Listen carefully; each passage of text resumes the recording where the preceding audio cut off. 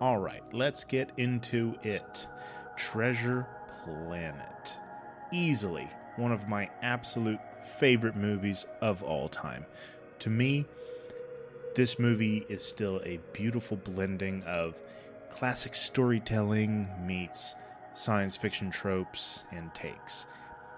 It's got cyborgs, weird alien pirates, a fat guy whose language is entirely relayed with farts, a Navy officer who is literally just a giant amalgamation of rocks. He's literally the Rockbiter's kid from Neverending Story. Not to mention, really cool things like stars going supernova, spaceships with solar-powered sails, scatterbrained robots, and there's a ton of adventure to be had, too. Now, if you don't know, where this movie comes from, it's a take on the classic book Treasure Island by Robert Louis Stevenson. And the movie was released in 2002. Stevenson wrote this book back in the 50s. And it's a Disney movie. They've released a couple of other variations of the tale by Stevenson with the likes of Muppet Treasure Island. And they had their original release back in 1950. And I think that's on Disney Plus, actually. Yeah, needless to say, this has been a story worth retelling for generations, and every version has added something fun and memorable to the story. There's a funny joke that's online amongst people my age, where they're like, you can really tell a lot about a person where they know Tim Curry from. Based on where they know Tim Curry from, whether it's Muppet Treasure Island or Rocky Horror Picture Show. And I knew him from Muppet Treasure Island first, so I don't know what that says about me. Maybe that I liked watching Muppets, but be that as it may. Now, this movie came out during an absolute golden age of 2D animated films, alongside the likes of Atlantis: Lost Empire, which is another super underrated classic that did not get its cult following until years later. Sad to say, this movie didn't either. But I think that Treasure Planet is kind of this unsung masterpiece. Now, a lot of this is clearly opinion-based, but some of my analysis is also objective reality. It's based on one of those most beloved stories of all time. It's beautifully blended with a wide array of creative alien designs. It combines this 1400s British aesthetic with futuristic tech. The color design, the color schemes, they're this blend of highlighted brights and shaded darks that accent moods and situations with a bit more of a serious tone than one might find in a kid's film. There's a lot going on in this movie, especially for it being a kid's film. It's kind of impressive, but it's done so stinking well, though. Everything fits together just beautifully, and the characters have actual development and growth, and there are little life lessons and attachments made. And if you really want to scratch more than the surface of a kid's movie, which is what we're here to do, then there's an argument to be made that the film presents an ethos to the viewer. That kind of classic motif that things are not always what they seem, and that it's okay to be mischievous and take on danger as long as you have a good moral compass that steers you into a good direction in the end. Now, where this movie gets real and stops being too much of a kid's film, I would say first where it stays a kid's film. Where you're kind of watching it and you're clear. I mean, come on. It's clear that this is made for children. I would say it's the opening till about the introduction of Long John Silver, who in this adaptation is a cyborg.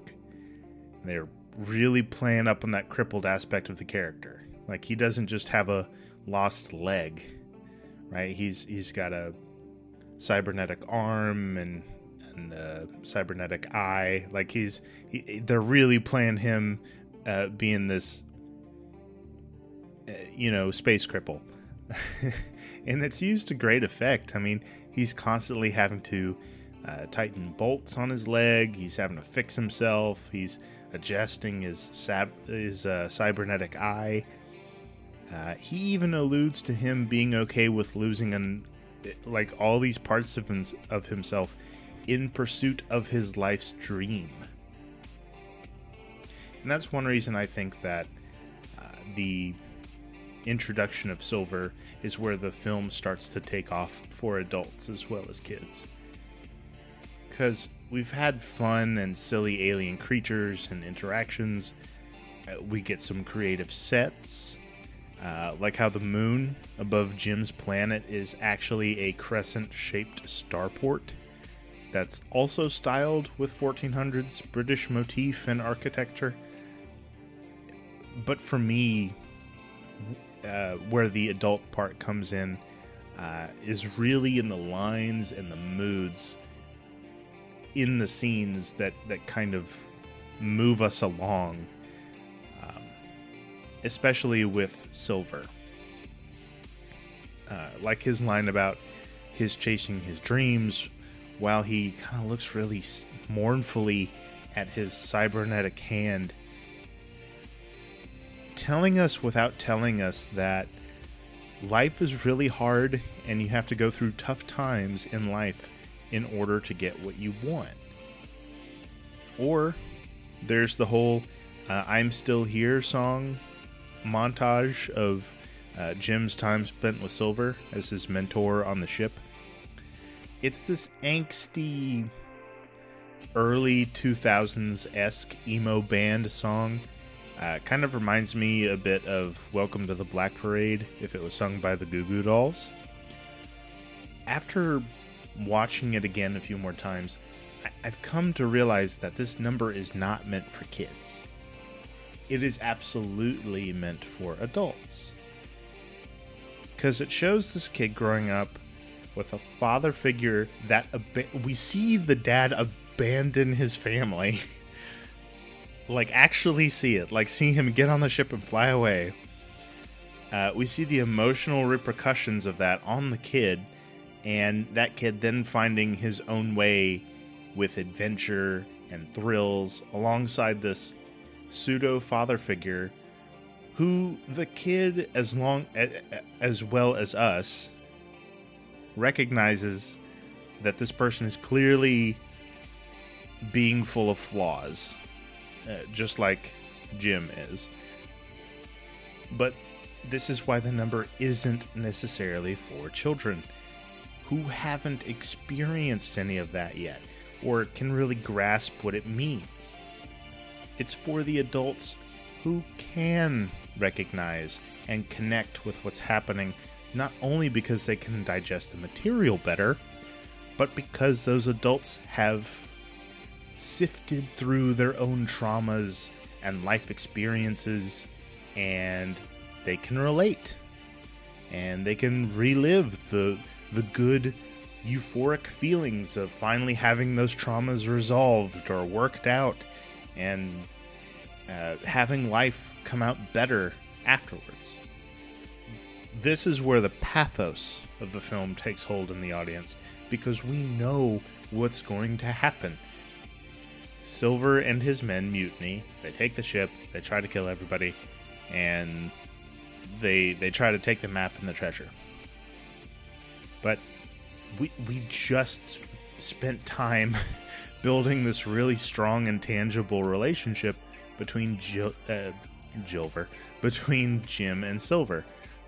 And because we've now subconsciously linked our own experiences with these two, we want that relationship to continue and not get messed up with what we know Silver is about to do.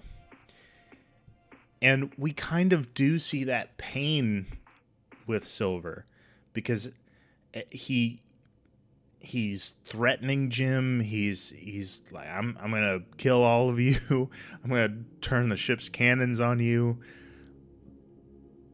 And there's times where he can do it. There's times where he can 100% obliterate Jim and Dr. Doppler and the captain and everybody else, but he doesn't do it. He kind of sighs and realizes that he can't go through with it.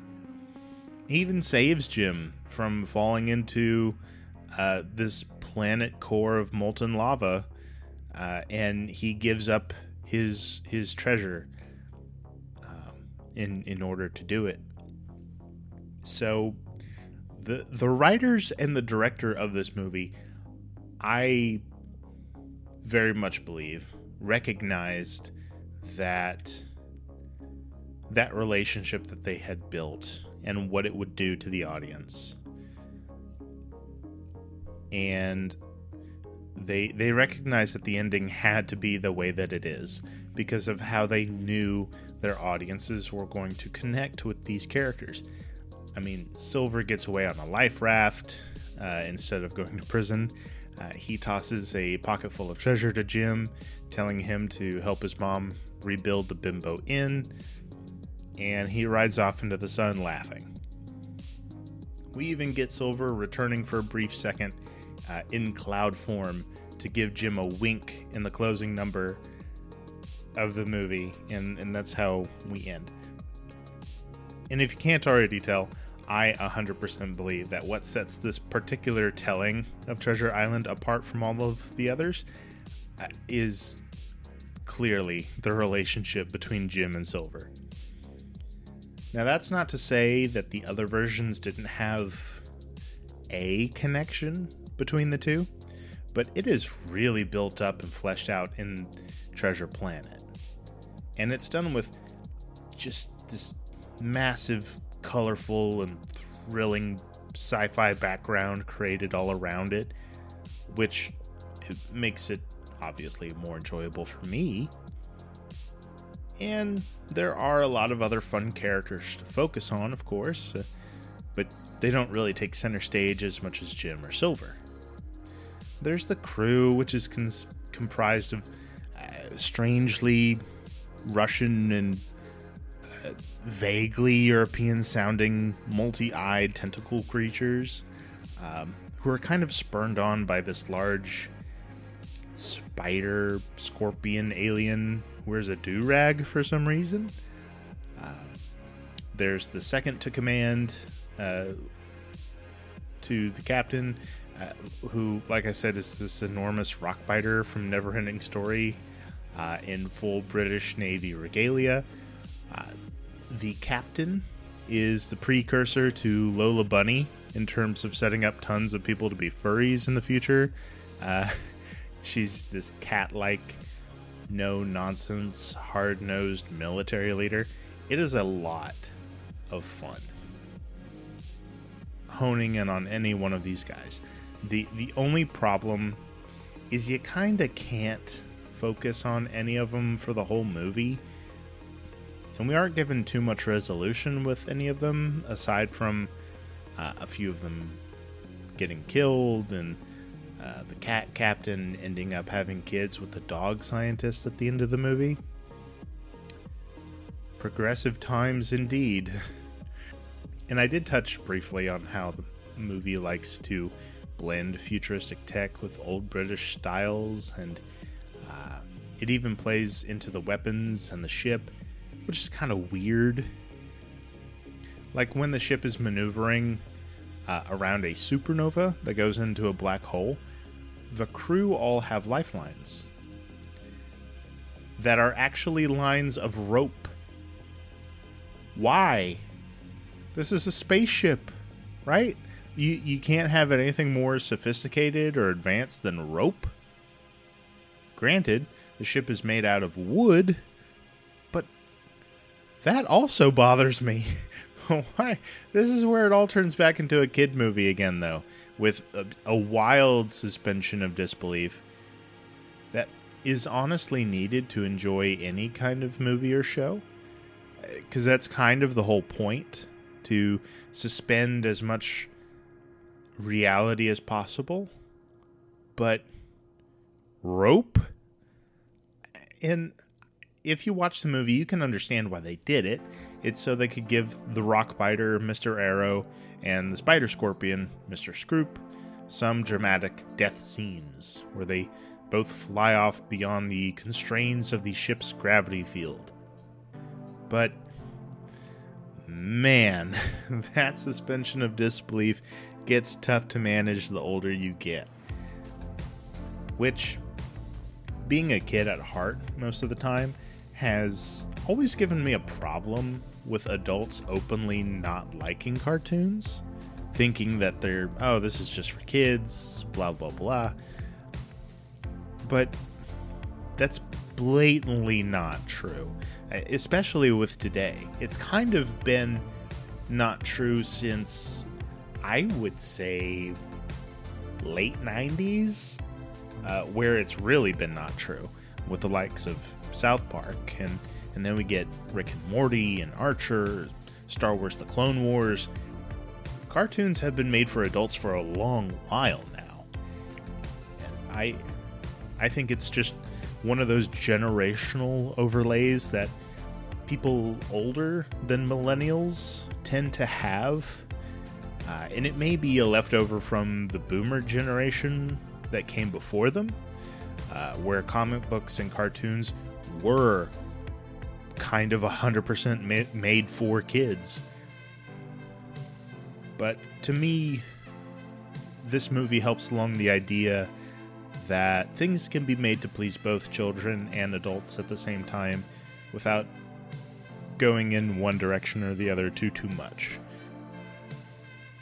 I mean, this would be true for other animated films that would come out in the same era of animation style. Again, Atlantis the Lost Empire, Lilo and Stitch, Sinbad, The Legend of the Seven Seas, Road to El Dorado, Spirit. I mean, not only did all of these films share a kind of art style, but they also had similar touches of seriousness to them that hadn't really been found in a lot of other kids' films at the time. And to me, this is what helps set these films apart and makes them enjoyable to watch even 20 years later. Well, that's all I have time for today, guys. Thank you so much for tuning back in, and stick around for more Sci-Fi Unchained. But for now, live long and prosper, my friends, and may the Force be with us all.